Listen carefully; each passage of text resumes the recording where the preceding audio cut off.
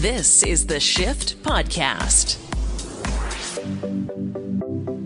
Today on the Shift Daily Podcast, there's a big difference between feeling tired and feeling fatigued. Dr. Colleen Carney joins the Shift to help us understand the difference and why it's so hard to shake pandemic fatigue. She's also got some great tips and amazing insight into the science of sleep for you and maybe your teens too. The TikTok coach, Samantha, tells us about the biggest life hacks gaining steam on TikTok. Maybe they can help your life out too, but don't worry, these ones are actually useful. And new research shows we need to start talking to strangers. What? Like scary people? Yep, strange people. Greg Fish explains new research that says talking to strangers has a lot of mental benefits for us and our communities. Greg Fish and the world of weird things. Welcome to the world of weird things with Greg Fish. How you doing there, Fishy? I'm doing fine. How about yourself? Things are good. It's a beautiful day. Canada's in a federal election again. Why not? Because we get it done in 5 weeks up here, unlike in your country where it lasts for 13 years. We do it pretty quick. So we'll see where that takes us. It's got us talking about all kinds of things federal, but that's good, and talking about all things that are going on in Canada that matter to us. So that's probably good. That was a very long answer to your question. We're good. Well, good to hear. Okay. Before we get into this topic from Greg Fish, if you go to his blog, there's the podcast and the blog at worldofweirdthings.com. There is an article about how we saved the world. Now, I don't want you to go on with this story yet. Just answer sort of with the headline for me here. I'm setting you up, Greg Fish, because it reminds me of a little clip from TikTok.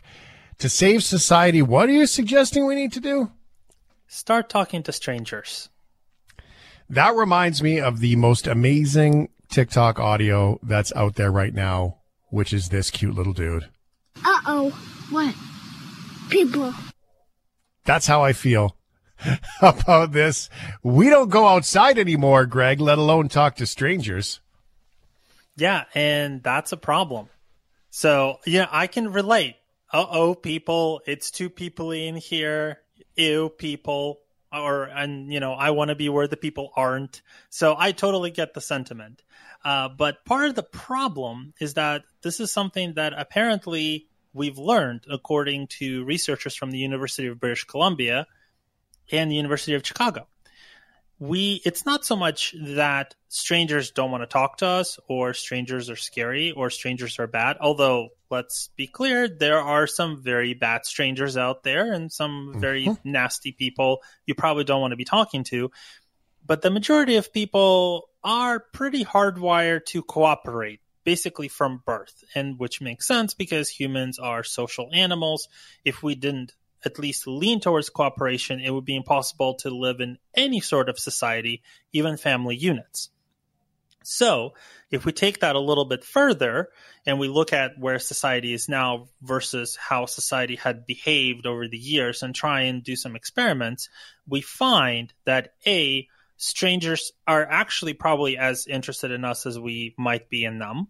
They don't necessarily mind small talk, but they've also been conditioned to kind of keep their distance. So the problem is when we're all conditioned to keep our distance and we don't talk to each other, then we start getting a little suspicious of each other. We stop learning about each other. And that leaves a lot of room for people to come in and essentially play up the idea of stranger danger, which I'm sure you're familiar with. It's that notion that strangers are inherently scary and evil, and you need to keep your distance away from them as much as humanly possible because something bad will happen if you don't. Uh-oh. What? People. Stranger danger. Exactly. That is the definition of stranger danger right there. But, we're talking about this in a funny way, but unfortunately, a lot of subsequent research on, why do people discriminate? Why is there a lot of racism in the world? On an interpersonal scale, systemic racism and historical racism are very complicated topics we're not going to be able to cover in this segment. But on an interpersonal level, racism and discrimination is an extreme form of stranger danger. People who are not exposed to different people tend to ascribe more negative traits to those social groups. And that's actually a big problem when politicians come in and say, well, these people who you don't really know very much about, who you don't engage with, who you avoid, are secretly plotting against you, and the only way to stop them is to vote for me, which has been driving a lot of politics in parts of Canada, in very large part in the UK, and in very large parts of the United States. And really, it all comes down to, and again, this sounds really naive, but it comes down to the fact that we kind of stop talking to each other. We mostly talk to each other on social media, where things get really blurred. And I think in the previous segment, we talked about the fact that if we communicate through text and we communicate through emails and we communicate through social media, we lose that sense and that feeling of connection with other people. So there's actually a lot of research really coming together and saying we need to just talk to people more. Okay. But I don't want to. And I can completely understand that because, again, we've been conditioned to do that. Okay, well, we probably conversation needs to happen. I mean, that's one thing that we say here on the shift all the time is that, we need to start the conversation because this whole bubble that we read on social media, on Facebook or whatever. I mean, there was a time where people used to go on Facebook and post their summer vacation photos. And now all you get is buy my Shake subscription. Here's me in a bikini. Look at me doing squats with leggings on. And I hate politics, or coronavirus is fake. That's what you get now on social media. Yeah, pretty much. And again, that's kind of the problem because that's what gets people engagement. People have went from the internet is how I build a community to the internet is how I get validation. Right. And that's really part of the problem. So then let's go back into meat space. How do we actually start conversations in meat space? Now, I have a bit of a shortcut. A little fluffy animal named Seamus, who I have to walk multiple times a day. And, they say that if you want to meet people in a new town, get a dog. And this is very much true. So if you have a dog, that's one way that you are going to end up in a lot of conversations with random people because they're at least going to want to ask about that. And that is actually in those studies that I mentioned by in the University of British Columbia and University of Chicago, a lot of those conversations start with some sort of an observation that leads to a question. You're holding this thing. What is that? Or, this outfit, where'd you get this outfit, that sort of thing. Mm-hmm. So these little nice day, eh? Exactly, yeah, these little innocuous observations, and if people respond kind of going a little bit further, if they give you that room, leads to a lot of positive things. So in those studies, something like 8 in 10 people came away saying, this is actually not bad. I actually sort of enjoyed that. Almost half of all people in those experiments said, well, I learned something new and interesting today. And then there was a small but statistically significant minority who basically ended up making friends with those strangers in those experiments and, went on dates and so on and so forth. This is still a thing that happens. My friends are still have their minds blown that I met my wife at a coffee shop by accident. We didn't meet on a dating app. We didn't meet on social media. And that is unusual. In my lifetime, that became unusual, where I remember there was a switch over like 3 or 4 years where, only losers met online to what do you mean you didn't meet on a dating app? Like how did you connect? And that's kind of a problem that we've kind of went into that space. Well, it falls into that land of somebody do it for me, which this is the culture. This culture is a drive-through somebody do it for me culture now, where we wait for the app to pair us up with people so we can meet new people. We don't go out and do anything anymore. We don't make coffee. We just drive through and somebody gives us the coffee and then we drive away and complain about garbage. Like we use our single-use cup, right? So even with recycling, we often just drop our stuff in a bin and most of it goes to the garbage because it's sorted improperly. So just do it for me, please. Somebody do this for me so I don't have to do anything anymore because I'm tired and I need to take a selfie. Well, that's part of it. But the other part of it is that there are a lot of companies and utilities and people who basically have come in and said, I will do this for you. And they've essentially conditioned us that, oh, why do it yourself? Somebody else will do it for you. And that's how they make money. But so we've effectively kind of cut out our active role in a lot of these interactions because it was sold to us as we don't have to. But again, as science keeps showing, that's not the case. That's not at all good for us. Taking a more active role in our lives, trying to engage with more people, trying to do more things for ourselves, trying to spend some more time getting to know others and getting to know things around us that are unfamiliar and are curious to us instead of approaching them as, oh my God, I can't step out of my comfort zone. It's to actually do our best to step out of that comfort zone. Okay. And then on top of that, though, there is that issue that a lot of people are spending more and more and more time at work or working because those same devices that we use to post selfies on the internet are also used by our bosses to ping us in ungodly hours saying, hey, by the way, about that TPS report. Hey, by the way, about tomorrow's meeting. And so for a lot of people, the workday either never stops or stops way too late. And then we are really tired. And then we have all these people who come in and say, oh, I'll do the rest of the stuff for you. And we say, if you could, that'd be great. But then it really comes down to an issue of we're also not really setting boundaries as well. So if anything, we don't set boundaries with things that are important for us to where it's important for us to put our foot down, and we put up a lot of artificial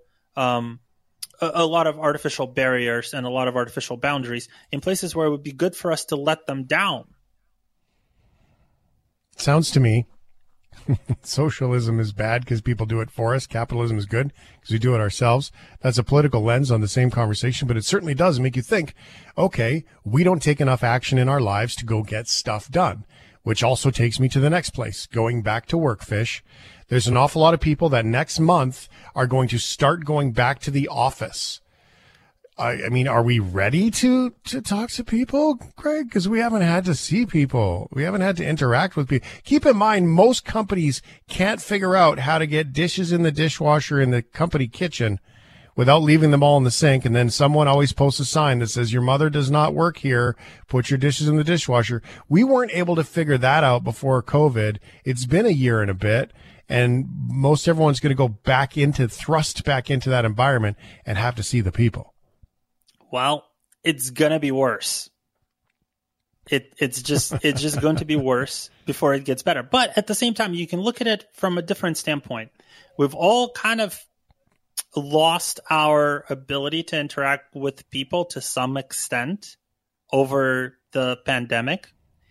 And there is, depending on how the variants go and so on and so forth, there is a likelihood that we may need to also periodically retreat or be much more flexible and see people even less often, which again is not fantastic for us. But we can look at it as a period of, well, let's start relearning these things. Let's start thinking about how do we actually make it work this time? How do we do it in a healthier manner this time? And what I'm talking about, unfortunately, it's not something that, you can snap your fingers and do. It requires training, it requires effort, and it requires a cultural shift from where we don't say there's people out there who are going to get you and don't talk to strangers, and that's how you get, invited to an Eyes Wide Shut party where you get skinned alive at the end or something horrible like that. Wow. But from I tried.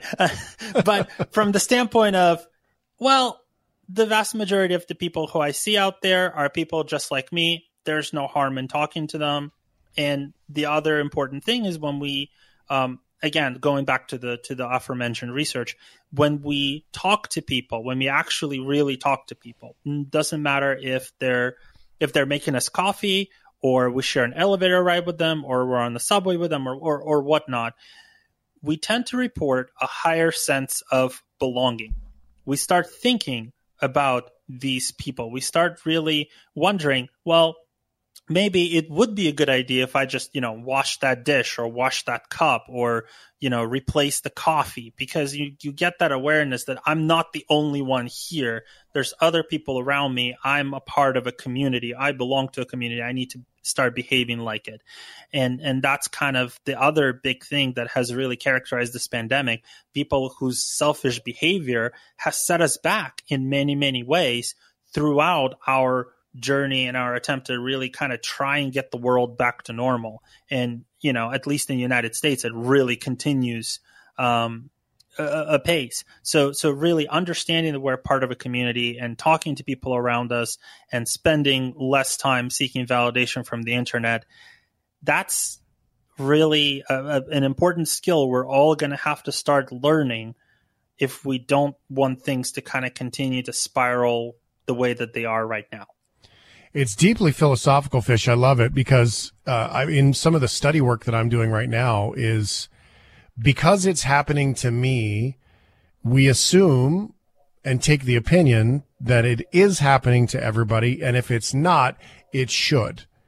That if it's happening to me, it's real for everyone. And we take that internal lens only. And so your notions here about community and study of group and all of these different levels of humanity that we live in, it's quite cool. So what's the benefit? What do you see as the outcome? We go out, okay, we get our head out of our butts a little bit. We start talking to people. We realize that, oh, hey, that thing I'm going through when I sit at home by myself, that's actually not happening in the world. What's happening in the world is the elevator goes up and, hey, there's the elevator guy. What's the benefit of all this? The benefit of all this is that we start seeing other people's perspectives. And when it's time to make important decisions about the world, about who leads us, about what political worldviews we will ascribe to, we will be more measured. We'll be more balanced. We'll think more clearly. We will not bend to an extreme. We'll demand some sort of reasonable actions. And when someone comes out and tells us, when a politician who's thirsty for power, when a grifter who's thirsty for our attention and for cash comes out with a ridiculous conspiracy theory that the elevator guy is trying to turn the friggin' frogs gay as a part of a ploy to enslave us, we're going to go, right? Him? No, that's ridiculous. The elevator guy is great. I don't know what you're talking about. Go away. Right. So It really will diminish the most insane voices among all of us because we know that it's not going to be true. And it's going to give us a better sense of, we're part of a society and we need to get stuff done. And if you are not helping to move our society along, then why are you trying to be in the position of power over it? Yeah, well, and ironically, those same people that don't move society along expect society to give them a free pass and help them out too. It is an interesting spiral of sort of existence. I love this. Worldofweirdthings.com. Greg Fish, very insightful, brother. Thank you so much. Always a pleasure. This is the Shift Podcast. God, I'm so tired. I say that all the time. What is fatigue, though? That should be the question that we ask ourselves. Here on The Shift, because it is a nighttime show, I understand that you, the shift head, the nighttime worker, your biological experience of fatigue is going to be different than most people, quite unnatural. Now, there are some things about fatigue that you need to know about. There are things about fatigue that we often take for granted. And there are things about fatigue that we often just don't understand and talk about like we do. So to help us with this, coming through COVID and going, oh, I'm so tired of this. We say it, right? I say it all the time. And is that really what's going on? So we wanted to subscribe to a little bit of help. Living with fatigue was the idea. And trying to shake pandemic fatigue, which I just think is change fatigue. is Dr. Colleen Carney, psychologist from Ryerson in Ontario. Colleen, how are you? I'm great. How are you? I'm wonderful. Are we sick of pandemics, or are we sick of change? That's tricky, right? I mean, I think for some people they're sick of the change, right? Because they don't like doing things online. Some people are loving it. Some people are hating it. Some people, the idea that you're talking to people in this way through screens is some people that works really great, and then for many people they're tearing their hair out, not being connected to other people. So I don't know. I mean, I think fatigue is so complicated, and in many ways, I think that people do get fatigued in response to change. I mean, fatigue is one of those things that make us want to kind of put the brakes on. And so if somebody's going through the pandemic and just like, oh, I'm sick of all this stuff, then they'll say, I'm tired, and I'm tired of it. So how much of a misnomer is it? Because we often say, I'm sick of it, I'm tired of this, yet actually being tired. I mean, I think of it, you know what one of my dreams is, Colleen? I really look forward to this. I don't know if it's healthy. So you're a psychologist, you could tell. I want to be the old man with the big eyebrows that's able to fall asleep in a mall chair. That's where I want to get to in life. Right? Now, if I do that involuntarily, that's probably not okay. But that's what I imagine that's a man who's lived a full life, who is at the mall to be a good supportive partner and just needs a little nap. Okay. So let's unpack that a little bit. So one of the things we need to think about is that language to somebody who's in behavioral sleep medicine like me matters. So we think fatigue is very different from sleepy. And what you're describing, being able to sleep in a mall with lights and everything going on, and you're an adult and it's during the day, that we would call that sleepy. Because most adults cannot produce sleep under that circumstance, right? When that happens, typically there's something going on. So often there's, some undiagnosed sleep disorder, or there may be some sort of medical issue going on. But fatigue is really kind of everything except sleepy, right? Because fatigue for us is it's the propensity to fall asleep and quickly. And we don't have that during the day. We shouldn't have that during the day, right? Now, if you're talking about people who are doing shift work, all bets are off because totally things are reversed, right? Yeah. And so, but if we're just talking about people who are not doing shift work, walking around, you shouldn't be able to sleep in the middle of a mall. If you can, usually it means that there's something going on with your sleep that's not restorative, that you're able to do that during the day. So I'd say it's not probably something to aspire to. It's my dream, Colleen. I know. I don't want to take away your dream. I don't want to take away your dream. You're going to do it once in a while. I'm not going to worry about it. But if you're somebody who routinely is going to pass out in the mall, I don't know. I'm not sure we're going to want to aspire to that. I absolutely love it. And I think I get it too, because it matters the difference. Since I've taken on the shift, I can fall asleep and have a nap for 10 or 15 minutes pretty much any time that I want to. Which works in my favor because it gives me a refresh. I've noticed a lot of change in the general physiology, food, everything changes when you get this off kilter sort of schedule. So I've recognized that. So it does hit, I think, with an awful lot of night shift workers, the ability to be able to do that. Fatigue, though, help us understand that part. Like, what is the general concerning, because we collapse so many concepts of I'm tired together.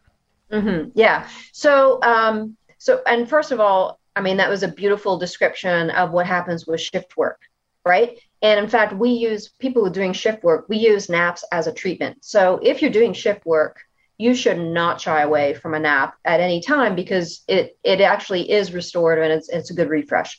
People who are not doing shift I mean, they shouldn't really need a nap. So, I mean, okay, so fatigue is so fascinating because students will ask me, they're like, is it an emotion? Is it a state? And I'm like, yeah, it's like everything. Mm-hmm. So you can think of it like a stop emotion. So when we feel it, it's like our way of like wanting to put the brakes on. We experience fatigue when somebody asks us to do something crappy, right? So we think that the resources that you're going to need to do that task is kind of high. We do this like immediate scan to see how much personal resources do we have to put towards that crappy task that we think is resource heavy. And if we detect a mismatch, we're suddenly tired. And we can manipulate this, right? So if I've asked you to do something and you're like, oh, I'm too tired, and I then suddenly change the incentive, suddenly you're not tired anymore. So we have to start thinking, well, what does tired mean? Tired often is, like I said, it's like a stop emotion. It's like, I don't want to do it. Now, there is actual fatigue, what we call peripheral fatigue. It's part of your peripheral nervous system, right? If you damage, say you're running and tissue like a muscle was damaged, or even there was a brain injury and you got a motor neuron was damaged, you're going to experience fatigue that the only way you can get rid of it is to rest. But interestingly, all the other type of fatigue that we're talking about, that is emotional, cognitive, spiritual, all this other stuff, resting actually is not helpful, right? So I want you to think, like if I said, why don't you rest all day tomorrow on the couch? It sounds amazing. Like I would love to do that. Yeah. But then I want you to tell me, when you're done, do you feel energized or do you feel sluggish? And everyone feels sluggish. Why? You rested as much as you could, because just as much as when people say you shouldn't overdo it or you get tired, you shouldn't underdo it or you'll get tired. It's a balancing system that actually operates to keep us active, but not overly active. And unfortunately, people in response to feeling tired or feeling unmotivated or not wanting to do something, they'll in all those circumstances, they'll say they're tired. What do? Well, you rest. And rest, an object at rest wants to stay at rest, and you're going to feel more tired. This is so good. I love this. And I'm going to throw out a couple of notions just to sort of share to explain what happened to me this weekend, because I want to get it right on into the lives of everybody who's a part of this community to know that tired, at least for me, and you can correct me, please, tired took on a whole new experience this weekend alone. So we have this thing that happens, I find in language that I always share, is that what are perfectly good reasons to me are often excuses to everyone else who hears them, right? But we don't see them as excuses because we've validated them sometime. And that's that incentive part that I think I heard you mention. And so I'm so tired. And this weekend, I felt like I was wrestling with my weekend. It just that it didn't work. I was at a show jumping event. My daughter was jumping. I wanted to be there to support her. Plus, my parents were there and I wanted to care for them. And Melanie was there and I wanted to care for her. And my ex-wife was there too. And I wanted to make sure that she had worked so hard all week that she was okay. And all of these things were going on. And what I learned was I didn't like it. So I'm so tired in my shutdown that I will tell you, I emotionally locked myself down and I got quiet and I withdrew from everybody. But the fundamental piece that I got to, Colleen, was that I didn't like it. I didn't want it. What I wanted was to be there to support my daughter or to sit and be a spectator and enjoy her hard work. That was it. That was what I wanted. I mean, so for me in my work, that's out of integrity. I get all that. So that's just my work. And I will use this opportunity to remind that my Patty, who is a counselor that I started seeing 10 years ago, is a part of that decades worth of cognitive awareness work. So for me, I was wrestling with everything. I did not enjoy the day. I actually stopped myself from doing the things that I truly wanted to do. The result of that was I'm so tired. Mm-hmm. And so tired isn't really, it's kind of like a cause and effect thing. It's not really what we're looking at, is it? Yeah, I mean, it's such a great insight. And you know, it's such a cool example of the theory, which is that, we're in the moment thinking about all the tasks we have to do, and we consider them resource heavy. When you're naming all the things that you had to do kind of mentally or emotionally even, the resources seem high. And then when you scan, you're like, and then you feel whatever, tired, overwhelmed, annoyed, frustrated, shut down, whatever it is, right? And so I think we're not used to thinking about tired like that. We think of it as solely physical when it is very rarely physical. But I mean, again, remember sleepy though. If sleepy is that you're falling asleep, right? You're doing shift work, whatever, that's different. And that is 100% physical. Mm-hmm. But the fatigue that we're talking about, whether it be like spiritual, emotional, even physical, because you feel it physically in your body, it is just as likely to be negative emotion, stress, anxiety, frustration.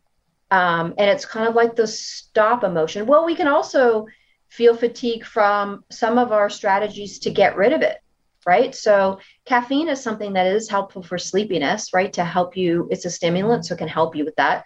But unfortunately, usually about 4 hours later, you're going to have a crash from that. And so unless you recaffeinate, you're going to experience fatigue at that point, right? Because the withdrawal is always the opposite of the drug. So it can be that, it can be your body clock is off, right? So if you're on a rotating shift, if you're traveling time zones, or if you're somebody who has an irregular schedule, right? I go to bed at 10 one night, 2 another, 11 another, it's all over the place. That's physical, and that causes fatigue because it's the same as, I call it jet lag without travel. It's the same principle of jet lag. Same feeling as jet lag. What do you feel? You feel tired, mentally cloudy, emotionally like moody. It's the same thing. And it's a hidden source of bleh, that people don't notice when there's something they could do, which is to regulate a bit better.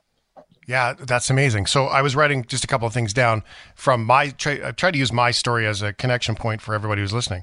So because you said negative emotion, right? And there's two places that I have and I would like to ask is that, so what I hear is that often I'm tired is kind of like this golden parachute safety net of a lack of control. I'm out of control. Something is spiraling right now. I don't understand it. I'm confused. You said cloudy, the jet lag thing. I'm confused. And so now I'm going to pull the I'm tired parachute, probably because it's acceptable in the world today. We're like, oh, you're tired, have a nap, whatever, take some alone time. And then I find that I regress to bed. I'll watch my show in bed. I'm way better watching my show in bed to regain the thought process and get back to that. So that's how I heard that. If there's anything weird there, just feel free. But that does take me to the pandemic conversation, which is what we've gone through. And how is it that it starts to make sense now? Because I'm like, okay, pandemic, I'm confused. I am overstimulated with information that I probably don't understand. I'm probably underprepared in some ways because I'm just not a doctor or a virologist or whatever, right? Or I don't happen to have a laboratory rat friend who's a virologist close by that I can go down the street, knock on the door and say, hey, can you help me out here? So is that kind of what we're starting to see with all of these things piling on of this confusion, unknown? Yeah, I think I agree. And I also think there's been a real intrusion into our private space of our work, right? So for people who are doing work from home, it's, people are in your bedroom. They feel like they can access you at any time. It's like, well, they know that you're there. And certainly during lockdowns, right? And so that there's a lot of intrusions. And I think some of the fatigue has also been give me a break here, right? I'm trying to my kids are online. I've got all this stuff, just give me a break here. And, the world's on fire. So, I mean, just give me a break. And I mean, again, I just think of it like a stop emotion where it's just like, I want to retreat. whether it be to my bed or whatever. I just want you to leave me alone for a bit. Okay, stop emotion quickly does present itself in many different ways. This is a much larger topic that we can save for another day, but that does include, and I've had this experience, alcohol. Then there's opioids. There's all kinds of stops. I mean, I said parachute, but that could, and I only want to bring it up for awareness for people, that could lead people into coping mechanisms that aren't working and helping them. Yeah, I agree. And certainly when people feel fatigue, it is very common to plan an escape. And sometimes the escape is specifically chemical. Mm-hmm. Yeah, that makes sense. Mm-hmm. I to bring it up for the awareness, just so it's out there for people. Dr. Colleen Carney, a psychologist with Ryerson. Now, if you go to drColleenCarney.com, there is a page of books there. With all of this, you've got a big long list of things that you've written. Is there one particular book that comes to mind for you that might be helpful for people to pick up? Well, I guess when I think about the pandemic, I think about Goodnight Mind, just because if people are already fatigued, then they want the information dispelled in this like very simple step-by-step kind of way. And I think many times people are interested in having more energy. They're going to work towards they're going to work on their sleep. So I think that would probably be a good one. And if you have a teen, then I would say the Goodnight Mind for your teen is a good book for them. Actually, there's a free app too for them if they want. If your teen is feeling tired, sleepy, and having sleep problems, dozeapp.ca, it's free. The Canadian government funded that, and we created that. Doze, as in sleep doze? Doze, yeah, doze is in delivering online Z's. Oh, fun! That's yeah, but neat. it is doze, yes, sleep. Oh, that's a fun play on words. Yeah. Thank you so much for this insight. I think this is so incredibly helpful, especially for our nighttime community, because the ability to be aware of sleep becomes such an overwhelming task every day to protect. I think that we all, even for the non-nighttime people, could do a better job protecting the difference between restful, rejuvenative sleep versus the emotional experience of life. Mm-hmm. Mm-hmm. So important. Very insightful. Thank you. I really appreciate it. Yeah, my pleasure. Is there any other websites we can send anybody to? drcolleencarney.com. I think that's probably good. The Canadian Sleep Society is always a good resource if you're looking for resources to talk to somebody about your sleep or learn more about shift work or sleepiness. The Canadian Sleep Society website is probably a good place to go, I should say. Thank you very much, Colleen. You're welcome. It's the Shift Podcast. Quite often here on The Shift, you hear Ryan O'Donnell talking about TikTok and all those things. Well, we've had the TikTok coach on before, and now we've talked Samantha into coming back, not only to help us understand TikTok, all the boomers out there trying to get the tick and the talk. I don't mean that. I'm just totally joking. It takes some getting used to. But what is it? It is leading the way with time spent online. It is mind-blowing, and we can learn things. Samantha, how are you? Hey, Shane. Thanks for having me back. Yes, it's great to see you. Now, we've got a couple of things here. Today, we're talking about, I guess, stuff we can learn from TikTok. It was kind of like it used to be on Facebook when people would share recipes and all that stuff. And now all we do is share vitriol and political opinion. But on TikTok, there's still all kinds of life hack sharing things going on. Absolutely. That's exactly where I learn every single day something. Well, it's helped you where? In your relationship, in your parenting, everything. Yeah. Parenting hacks, relationships, cooking hacks, anything to save me time, because I'm always about working smarter, not harder. And as long as I can save and shave a few minutes here and there, that's golden right there. It is golden right there. Okay. Now your poor husband, he becomes the guinea pig in all these, doesn't he? Yeah. I mean, he has no choice. Every time I try something new, he goes, "Oh no, did you learn it from TikTok?" I'm like, "Yes, but you got to try it out. I think it works." Like he'll do it and be like, "All right, I'm a little convinced," but he's a little still skeptical for all my hacks.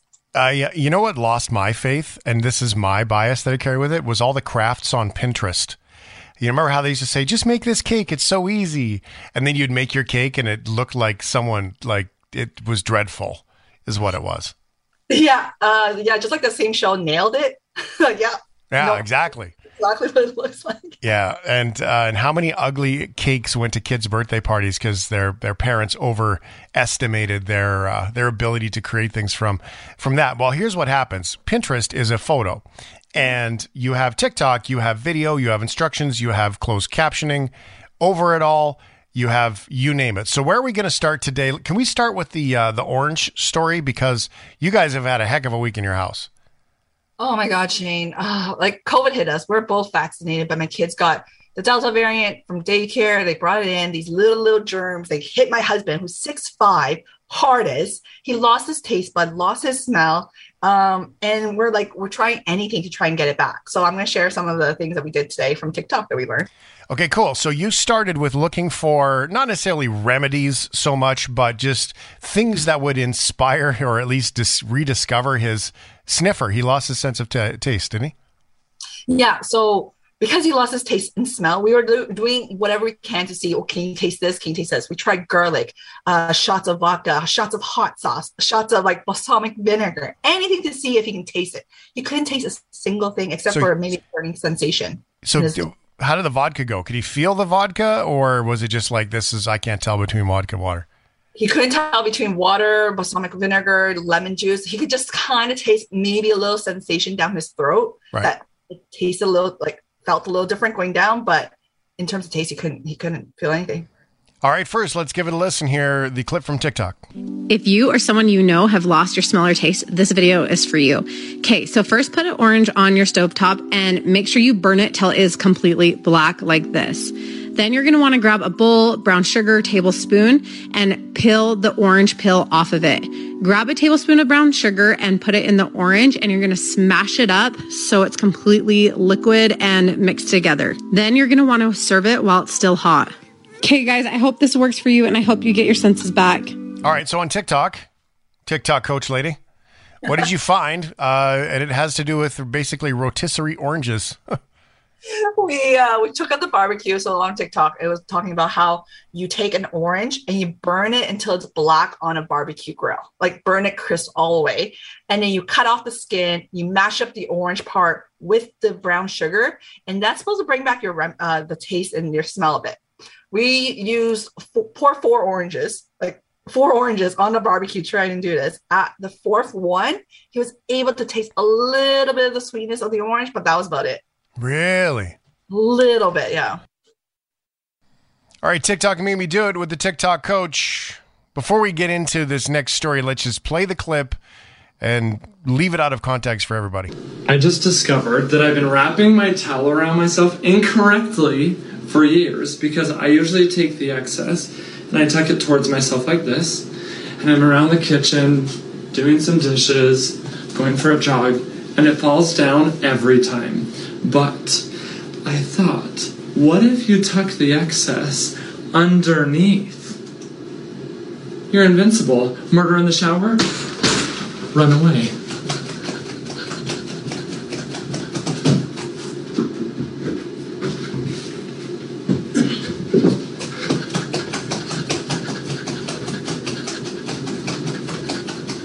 Still there. Jump over something. Still there. All right, so life hacks that are going on. I mean, how many spouses? This goes one of two ways with spouses. Your spouse walks out of the shower, and either you steal the towel in a playful way so you get to see the good stuff, or the towel falls down and you're like, oh, I don't want to see that. Depending on your marriage, could go either way. Yeah, the second hack that TikTok made me try, or made my husband try. So you know how men, when we wrap our towels around, you take out the excess part and you kind of tuck it in. That's how like 99.9% of all males That's what I do. Absolutely. Right. And then what happens when you start walking around for 5 minutes? It starts getting loose and it falls down. If you have to pick something up. So this genius guy on TikTok was like saying, we've been doing it wrong the entire time. Instead, what you should be doing is just wrap it regularly. Don't tuck in the excess part, but roll it towards your feet down. Okay. Roll it towards, and it stays And I'm telling you right now, Shane, I made my husband do jumping jacks, do push-ups, run around the entire house. It was staying on his waist the entire time. Oh. So have you noticed that this is not things that you tried on TikTok, but it's more like things that Samantha made her husband do from TikTok? Have you noticed that? Maybe a little bit. He's a patient man. Holy. Okay, so what's the other one? We got one more here that you learned from the Tick and the Talk. All right, this is for all my parents listening right now. If you guys have toddlers, young kids at home, I know you guys do because it's been a difficult year. And guess what? A lot of times kids don't like to listen, right? They like to A lot of times they don't like to listen. So all the time. If you feel that you are always giving empty threats, if you don't do this, you can't have this. If you don't eat your dinner, you can't go and play. If you don't clean up, you can't watch TV. If you don't do this, if. Now, change that word if to when. And that will change the entire mindset for your kids, and they will start listening. Instead of saying, if you don't clean up, you can't have TV. Say, when you clean up, you'll get TV. When you finish your dinner, you'll have ice cream. Changing that one word makes the biggest difference. And I tested this out on my 3-year-old, on my 5-year-old, and they're listening. They see a pattern of getting one to the other. Can you guess what the most detrimental word is that we say to our kids? And no, it's not no. All day long, if you feel like your days are filled with empty threats, if you don't eat your dinner, no dessert. If you don't behave, no Santa. If you don't get ready for bed, I'm not reading your books. If you don't stop that, I'm taking away your device. If you don't turn off your phone, I'm taking it away for a month. Does it feel like it's if all day long and you're feeling like the bad cop? I want you to do one thing. Change your language from if to when. When you're done getting ready for bed, then we'll have books. When you turn your device off, then you can go outside. When you're done your dinner, then it's dessert time. When you're ready to go, then we'll go outside and play. That's it. Change if to when, and you're golden. So wait a second. You're telling me positive parenting works? Trust me, Shane. I've been the world's okayest mom for the longest time. And I'm like, I'm trying. Mom. Okayest mom. I cannot be the number one mom, Shane, because think about it. If you got all the number one moms in a stadium and battling it out, I'm not going to win. This is interesting. Okay, so when my kids close the door quietly, I'm not going to tear their head off. That's not what you meant, but it might work. They will listen. I don't know why, but they start listening. And I'm like, no more empty threats. It's a beautiful thing. I love it. I absolutely love it. Okay, so the TikTok coach, it's just that simple. Just go searching for TikTok coach, and you're going to find Samantha on there too. Samantha Vlaschinu here on The Shift. It's great to see you. I hope everybody's feeling better. My goodness, that must be tough with a house full of people who are under the weather. Thanks, Shane. Yeah, going from 2 kids to 3 kids now. You always had 3. He was always just a 6'5" kid anyway. Call it for like it is. Thanks so much, Shane, for having me. Thanks for listening to the Shift Podcast. Make sure you subscribe, rate, and review the show and share with anyone you like. Get it on Apple Podcasts, Google Podcasts, Spotify, and CuriousCast.ca.